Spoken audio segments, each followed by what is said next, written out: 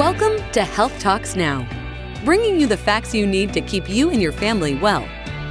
We're happy you're tuning in today. Baptist Health is committed to providing compassionate, high-quality care that is centered on you.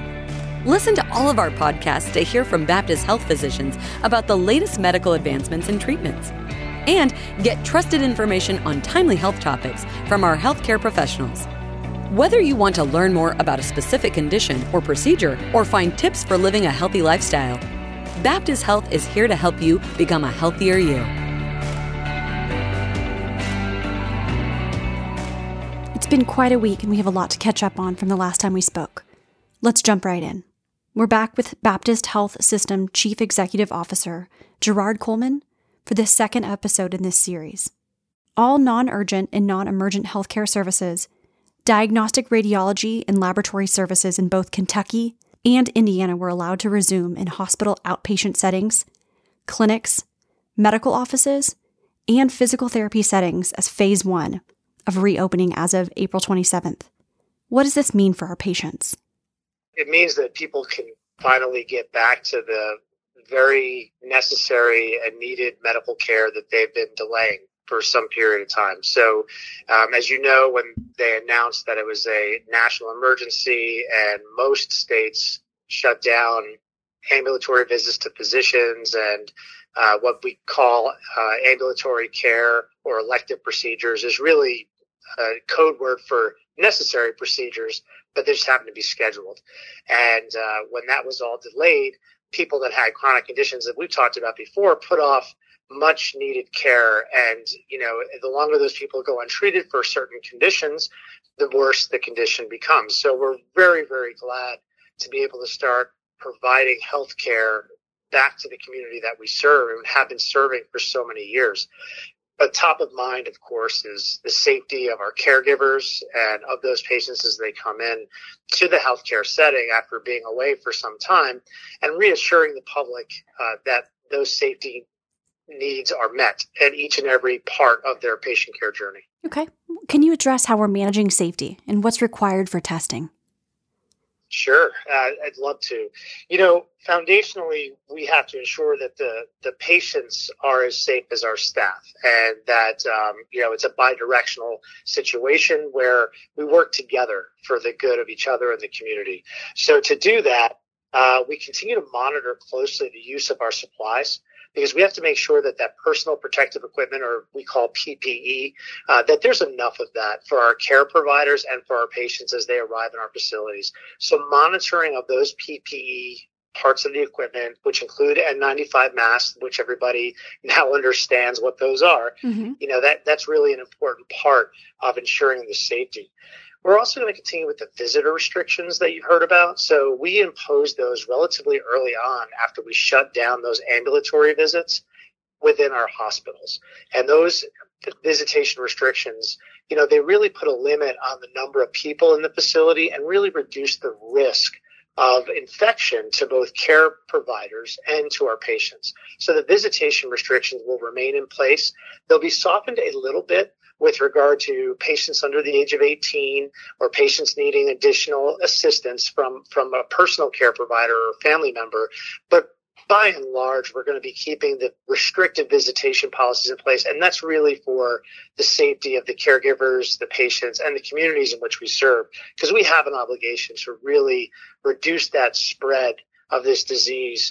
We will maintain physical distancing, as most companies. As you heard, the governor is opening up some businesses on May 11th. We'll be adhering to those guidelines plus. In our medical office buildings, in our administrative buildings, we'll be practicing good social distancing.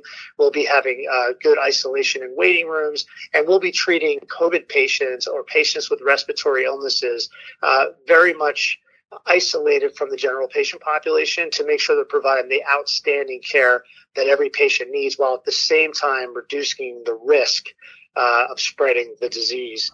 So the waiting areas and the offices will all be handled in that same way, and a lot of regard towards social distancing. And of course, the high cleaning of antiseptics of all surfaces and spaces that we have within the health system. So we're also screening employees and our patients by doing the COVID screenings, making that much more readily available as the national testing becomes more nationally available to us. We have ordered more tests, and we'll be providing more COVID testing throughout the patient care journey and also to our caregivers themselves. Okay. What are some of the operational obstacles that you foresee during this first phase that we're going to have to overcome to make all of these things a reality? During this initial phase, we'll be resuming some of our outpatient, and that includes radiology and laboratory medicine. We're really going to have a mindful eye of those policies around patient flow, around our caregivers and how they return to work. So the operational challenges in phase one are going to be a challenge to overcome, to say the least, but we are well suited as a health system to take those challenges on. We actually instituting the policies that we talked about for the ambulatory and laboratory visits, but then next week we're going to start our outpatient surgeries, and that is going to allow us to get some much critical need to patients that have been putting off that medical care for quite some time.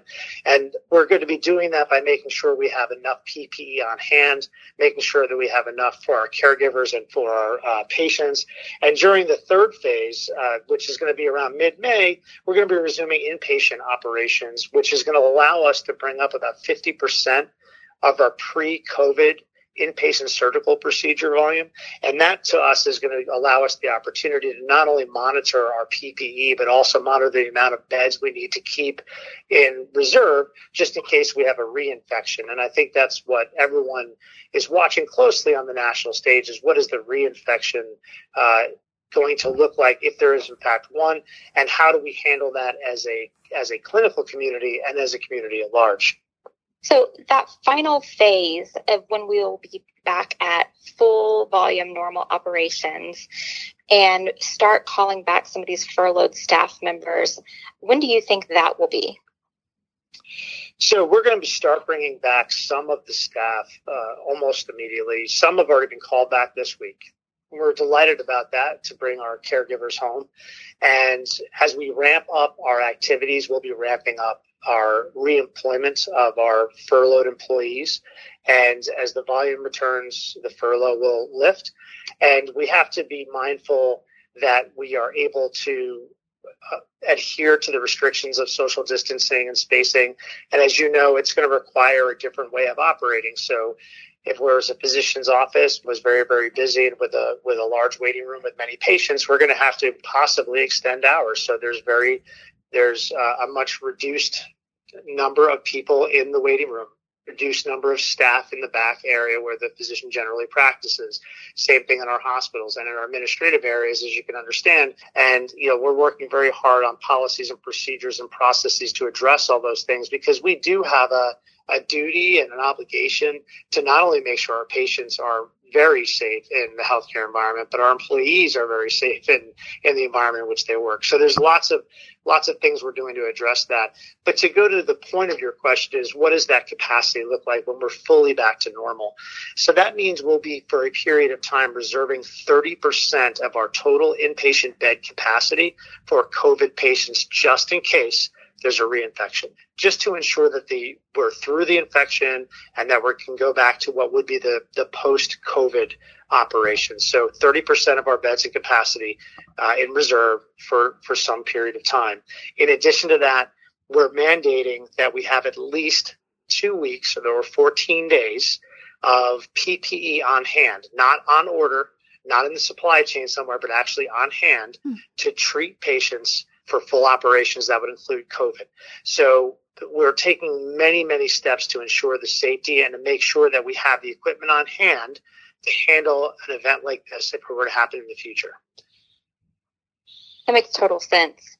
We've heard you a few times talk about community partners, and we know that this has impacted us nationwide. It's been an effort on every front that's taken a lot of teamwork and collaboration. Can you speak about the bigger picture of healthcare in our communities and Baptist Health's involvement in collaborating with those community partners?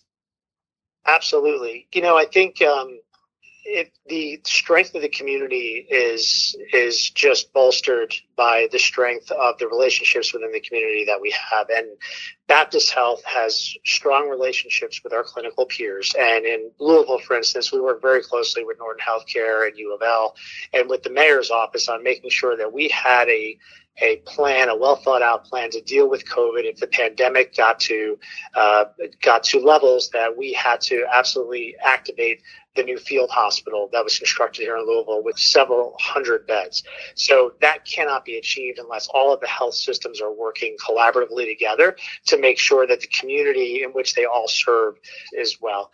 The other place we work very closely was in Lexington. We have absolutely Baptist Health Lexington, as you're aware, and we work very closely with St. Joe's, which is a CHI health system hospital, as well as UK Hospital, to make sure that we had a plan of action there to activate their field hospital, which was a 400-bed facility, and that was to be activated in case the pandemic levels got to a point where we were required to open that facility and work collaboratively on staffing that facility and working together on patient placement. So a lot of collaboration with our clinical peers, and that's not just the two places. Baptist Health Paducah works very closely with Lourdes Hospital in Paducah, Kentucky. We have the same thing in Corbin, Kentucky with St. Joe's that in New London. So lots of collaboration between the health systems together for the good of the community.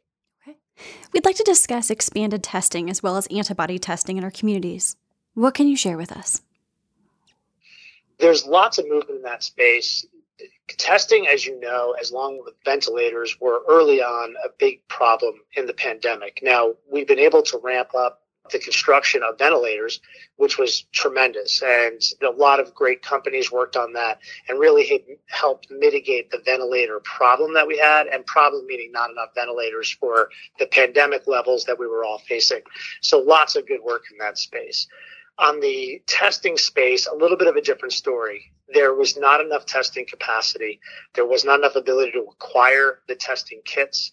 The swabs that are required to obtain the specimen for testing are very difficult to come by.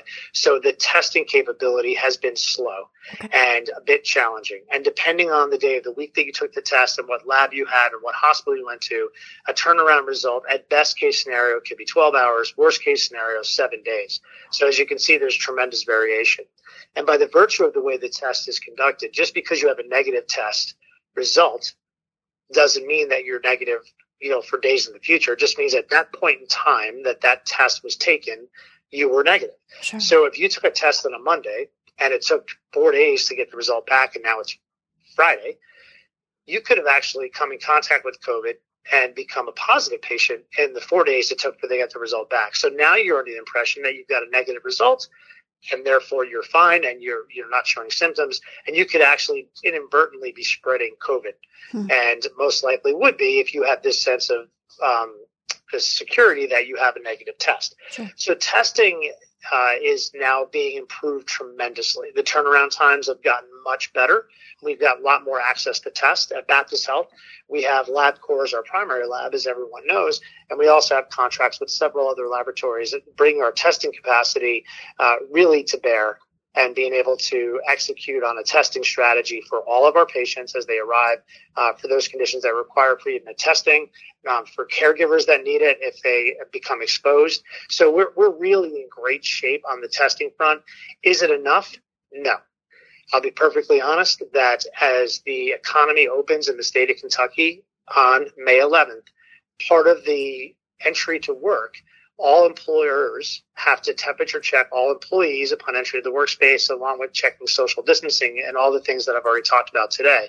If one of those employees wakes up and feels they have COVID symptoms, or they come to work and have a fever and are told to go get tested for COVID, that will put a much bigger demand on the testing capability of the state. Sure. So we have to be mindful of that, and we're still ramping up, and we expect to have even more test kits in the next week to 2 weeks. So we should be well suited for that.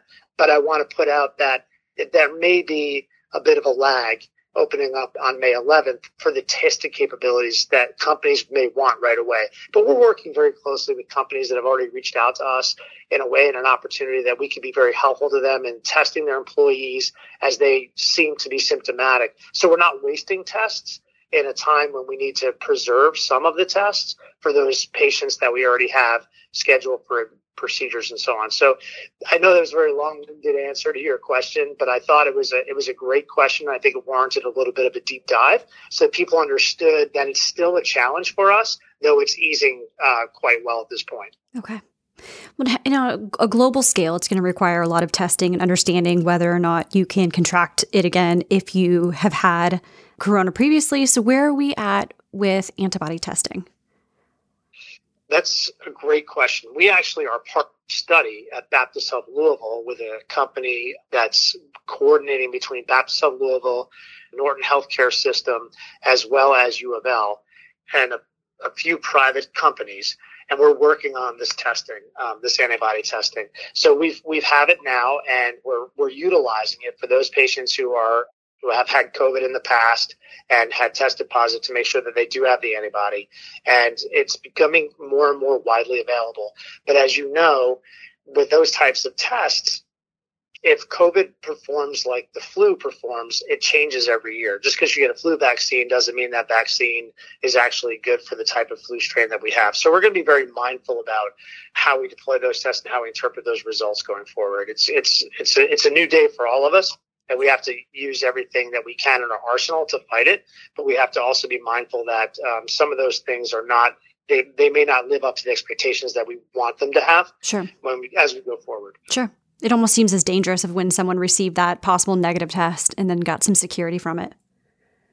Yeah, absolutely. I mean, and it's not lost on me that right now there are many false negatives. They call it a false positive that come from the regular testing that we have to be mindful of as well. Sure. Okay, there were some people affected financially by this pandemic, whether it was a reduction in salary, job loss, or change in insurance. What is Baptist Health doing to assist? So we've got extensive programs for the community. If you go onto the BaptistHealth.com website or you go onto the MyChart account, there's many programs that Baptist Health has for those who have a financial situation or aren't able to pay their healthcare bills and get healthcare in itself. So we have lots of programs. They were in place pre-COVID. We're so proud of those programs because we are a mission-based organization, and we want to make sure that we're able to provide care to the communities in which we serve. And sometimes people, like you said, they get furloughed, they have job loss, they have challenges that they're unable to pay bills right now, that they need programs to help them and assist them. And Baptist Health is here for them in their time of need. But you're right, Carrie, as this crisis continues to unfold, that we're moving from a clinical crisis to an economic crisis, and that's going to be a challenge for all of us to deal with. And I think everyone knows someone who's been personally affected financially by this, as many of us know somebody who's personally been affected by someone who has COVID. So lots going on in that space, and Baptist Health is really here to help people in their time of need. We'll talk again next week. Thank you for your time this afternoon. Thanks, Carrie. I appreciate it. Bye-bye. Thanks for tuning in to Health Talks Now. Staying healthy is a lifelong commitment, and Baptist Health can provide the support you need to lower your risks, improve your quality of life, and protect your long-term health. Visit BaptistHealth.com to hear our other podcasts, learn about our services, and find more tips to help you stay a step ahead of your health. Baptist Health. Be a healthier you. This podcast is for informational purposes only and should not be relied upon as medical advice. The content in this podcast is not intended to be a substitute for professional medical advice, diagnosis, or treatment. This podcast is not designed to replace a physician's medical assessment and medical judgment. Always seek the advice of your physician with any questions or concerns you may have related to your personal health or regarding specific medical conditions. To find a Baptist Health provider, please visit BaptistHealth.com.